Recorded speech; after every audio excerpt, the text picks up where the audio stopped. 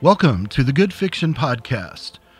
Join us as we continue with Darkest Darker Dark, Episode 14. Debbie had been nervous about meeting Mr. Marshall on Saturday. She tried hard to seem calm and as if nothing was wrong. A few times, though, throughout the week, she'd wondered if maybe she was overdoing it. In fact, she'd noticed Nathen looking at her funny once or twice.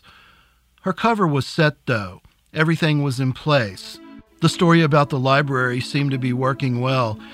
No one had questioned her. Except for the strange, maybe even slightly suspicious glances from Nathen, she had covered her little problem well. Something was wrong, though.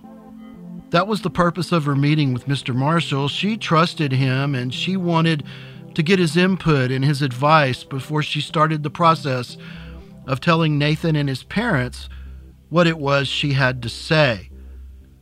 What she mainly needed was advice on how to say it. That had to be taken care of first. Then she'd need to figure out what to do.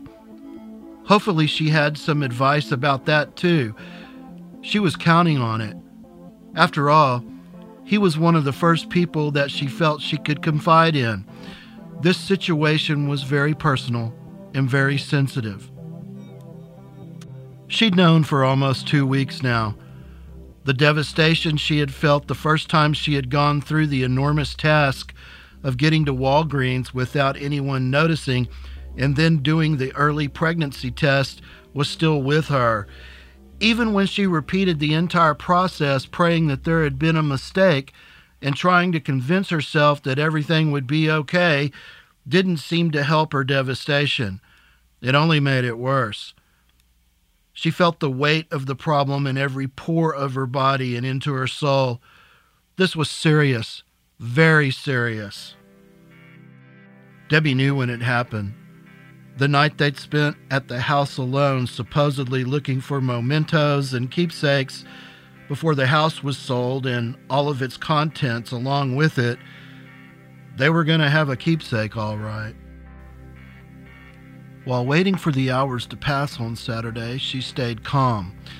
Sitting on the patio with Nathen was making things more difficult, but she still focused on making her appearance seem unaffected by what she was going through, fought for relaxation right down to her clothing.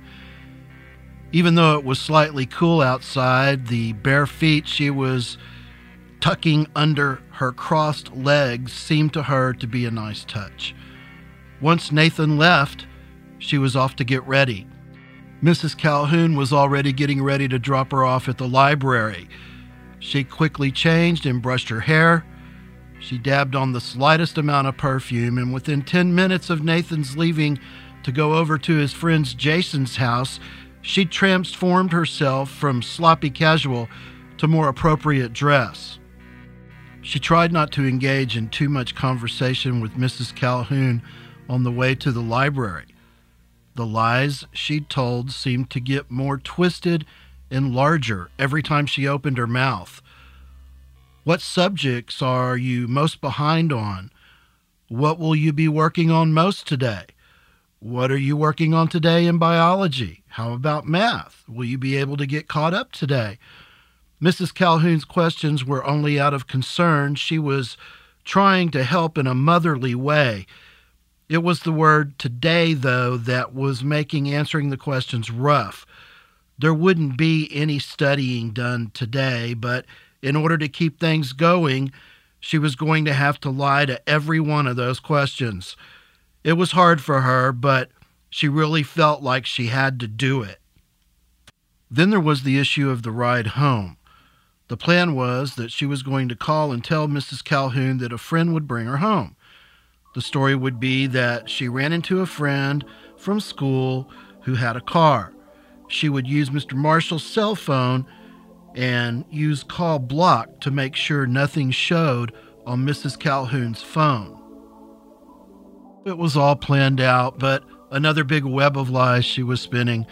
She thought about the No Doubt song Spider Webs. Now she really understood. A web spun with good intentions was still a web and would eventually catch something. She was glad to be dropped off at the library. Clutching her books across her chest, she jogged in and was relieved that her time with Mrs. Calhoun was over with. The hard part was over. There wouldn't be any more lies now. She could talk to Mr. Marshall without having to hold anything back. No need for spider webs now. He would understand. They would put their minds together and try to come up with a solution. He was so smart. He'd know how to handle the situation. Surely he'd know what to do. He arrived at the library to pick her up right on time. Good. Now the mess was on its way to being solved. She liked seeing Mr. Marshall away from school like this. She felt really relaxed and confident as he joked with her about how devious she was. He wasn't serious, but she couldn't help but think that there was really something to what he was saying. You know, devious. It's not a funny word when it applies. He was wearing his Levi's and a white long-sleeve t-shirt with some sort of strange design that said something about a 10K fun run. The Nikes he was wearing looked brand new, simple white running shoes with a blue swoosh. He pushed his glasses up on his nose as they took off, and the slightly cracked driver's-side window caused his longish hair to feather back in the wind. They arrived fairly quickly at the Starbucks and parked. They went inside and ordered. They found a nice table with nobody else around. Then, somewhat awkwardly, Marshall, or Mr. Miller as the students called him, reached in his back pocket, pulled out his wallet, and from the wallet pulled a picture and set it on the table in front of Debbie. The picture jumped out at her like someone trying to surprise her with a ghostly boo on Halloween. The kind of shock reserved for surprise parties where there's an initial surprise that causes someone to jump, then everyone gets a good laugh. Tingles like those felt when one's arm or leg is asleep pricked her body from head to toe as goosebumps sprouted like mountain ranges on her arms. The previous meaningless chit-chat was over. "What do you see, Debbie?" he asked. She continued to stare at the picture. After a long pause, she asked, "Is this your wife?" "Was," he replied. It was almost like he liked the cold correction. "I'm sorry, you know what I mean." Debbie's face blushed with a combination of anger and embarrassment. She, of all people, should have known how a comment like that can hurt. Marshall leaned forward. "You didn't answer my question," he said. "What do you see?" Debbie remained silent at first. Was what she was thinking going to sound inappropriate or insensitive? She thought on it for a second and carefully crafted her words as she spoke. "She's very beautiful," she started. Marshall nodded. He crossed one leg over the other as he leaned back and steepled his fingers. A slight smile appeared on his face. He indicated to her from his gaze that he wanted her to go on, so she did. "Her hair is very pretty," Debbie started. "It looks as long as mine. Actually, she sort of looks like me too," said Debbie. "There's no doubt about it," said Marshall. "That she does. She looks just like you." Debbie was actually feeling a little more comfortable now with the conversation. She was much more at ease seeing that Marshall was comfortable with it as well. She knew firsthand what it was like to talk about the death of someone deeply loved when that was the last thing you wanted to talk about.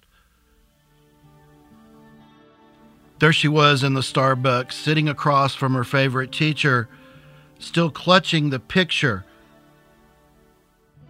She was pregnant, you know, blurted out Marshall. We already knew it was going to be a girl. We had already started picking out baby things and baby furniture. We had even started painting their room. Mr. Miller's emotion went flat. It was strange for Debbie to see him that way. He was always so upbeat and positive in his role as Mr. Miller. But as Marshall, just plain old Marshall, he appeared to be on the verge of tears. I'm sorry, Marshall. I didn't mean to upset you. Debbie's feelings were turning inward about her own condition, and her emotions were starting to turn south as well. This might be a good time to tell him and ask for his advice, but then again, he seemed a little preoccupied with thoughts about the past and a future that could have been. Debbie knew those torturous thoughts too. She glanced back at the photo. She brought it closer to her face. The girl Misty's brown eyes made Debbie feel like she was looking in the mirror. Her hair was loosely braided and kept in front of her body just like Debbie was known to do ever since she was little. Strangely, the last braids of her hair were tied off tightly with a purple ribbon that touched her waist. Debbie often used purple ribbons to tie her hair, too. Our daughter would be 3 now, blurted Marshall. Debbie smiled and nodded. We were going to name her Summer, he continued. Do you like that name? Yeah, it's very pretty for a little girl, answered Debbie. I picture her with a daisy in her hair and a white dress, said Debbie, smiling. Me too, he said, and then looked away. It must have been very hard for you. I'm sure it's still hard for you too, said Debbie. Some days, yes it is, he responded. It's so bizarre how much she looks like me. I know, I've thought about that a lot too, said Marshall. Debbie finally put the picture down. Does it get any easier? She asked. Some days, he grinned. Then other days it still hurts. I try to look for ways to, I don't know, get that back, that feeling that she and I had being together. There was an awkward pause. Then Debbie asked, Have you found a way to do that? I'm working on it now, he said coldly. Debbie wondered what it was that he could possibly mean. She figured that maybe he was working on getting past the death of his wife and daughter and getting on with his life, but the way he said it, or maybe it was the tone of his voice, that raised the question as to what he really meant. Well, there are some quick fixes, he said. Like what? She asked. Let me know, because I really haven't found one yet. Oh yeah, you have, he said. I've smelled it on you several times, Debbie. He stood, reached into his right front pocket, and pulled something out. She couldn't tell what it was. He sat, and then tossed the mysterious item onto the table in front of them, right there in the middle of the Starbucks. It was a plastic sandwich bag. In the bag, she could see a package of zigzags in the bright orange dispenser. There was also about 4 fingers worth of shake, stems, and seeds. Along with the shake were 4 large buds with that familiar olive green color. Debbie had always guessed that Marshall partied, just like he had always known it about her. It was obvious. How did he know what he was smelling when he smelled pot smoke in her hair? She had always thought that this was his giveaway. She had also thought that it was cool that he was educated, good-looking, and he partied. Now that she was sitting face to face with him, it seemed much different. The coolness was gone. It seemed to be replaced by a strangeness that she couldn't describe. It was something that seemed to cross a line. The line was hard to describe, but he was crossing it. Debbie blushed. She didn't quite know what to say. "Shall we partake?" he asked. What was she supposed to say? No, that wasn't going to happen. The grass did look good, the little lines of gold thread running through the buds she quickly recognized as high-quality weed. "Why not?" she stated. "I love to get high," he stated flatly. "I stopped for a long time after Misty died, though I started up again. I just don't see where it hurts anyone," he said. "You know what I mean?" They chatted about the stupidity of marijuana laws as they sipped their lattes. The talk was light, but the mood was strange. His personality seemed to shift to something different. She saw him in a way she'd never seen him before. He seemed to be babbling on about pot laws, but the thoughts seemed to not make any sense. It wasn't just that, though. No, this was something different. This was something coming from her conscience. It was something inside of her that was making her very uneasy and uncomfortable. It was a dark feeling.